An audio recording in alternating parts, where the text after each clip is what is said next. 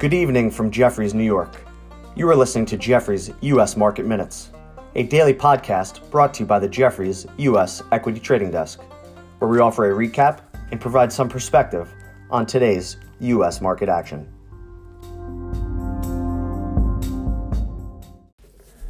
Good evening, this is John Hartnett, and it's Thursday, March 18th. It was an ugly day on Wall Street on Thursday, as equity markets were lower for the entire day today, and sold off heavily in the last 2 hours of trading to finish near their lows. The Nasdaq fared the worst, closing down 3%, while the S&P closed down 1.5%, and the Dow closed down just 50 basis points. The main driver of weaker equity prices today was upward pressure on interest rates. Despite the Fed's commentary yesterday, the U.S. 10-year Treasury yield was stronger all day today and finished at 1.71%, a touch off its midday highs of 1.75%. The Fed futures market is still pricing in the first rate hike much sooner than the Fed alluded to yesterday. Some news out of Japan may have helped boost yields as well, after the Bank of Japan said it would widen the band at which it allows 10-year rates to trade around its targeted rate. Also this morning, weekly initial jobless claims came in at a disappointing level, although our macro team's analysis showed that it was driven by a rise in claims in only 4 states, and we would not put too much weight into the numbers this week. Moreover, the Philadelphia Fed Index for March came in at a very strong reading of 51.8. All that being said, equities were for sale on Thursday, with the move higher in yields once again fueling the rotation into cyclicals and value and out of growth and momentum. Financials were the only stock to finish in the green today, as bank stocks rallied on the move higher in yields, and many stocks, most notably Goldman Sachs and JP Morgan, traded to all-time highs on Thursday.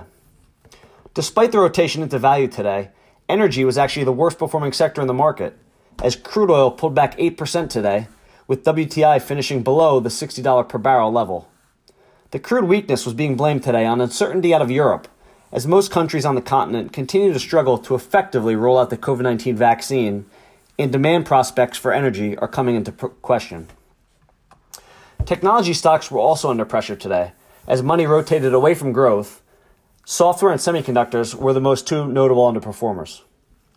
The home builders were also a laggard today, finishing down 5% and giving back some of yesterday's gains, as the prospects of new home buyers are being diminished as mortgage rates rise. While every factor basket finished in the red on Thursday, the worst performers today were momentum, growth, and the most shorted basket, which all finished down 4% or more. Quality and value, as well as yield, were the best performers today, but still managed to finish in the red. Some notable gainers in the market on Thursday included Upstart Holdings, ticker UPST, which finished up 90% on a beat and raise, as well as a transformational acquisition that the company announced last night.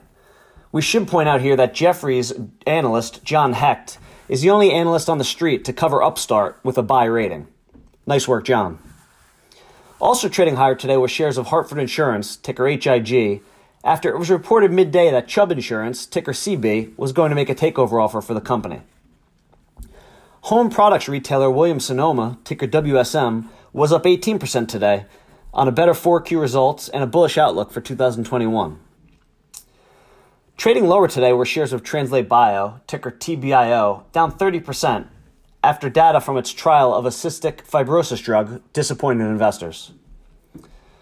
Lordstown Motor, ticker RIDE, was down 13% today after the company reported earnings and also announced that it had been contacted by the SEC to obtain more information following a short report that was put out on the company last week.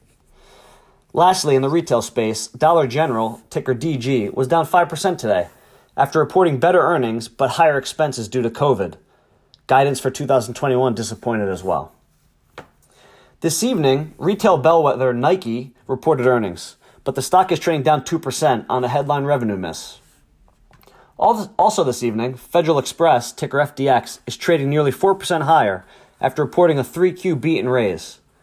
The Dow Transport Index had a strong day today before finishing flat after the market pulled back, and we should point out that FedEx is the largest constituent of that index, so we think the Dow Transport Index should act well again on Friday.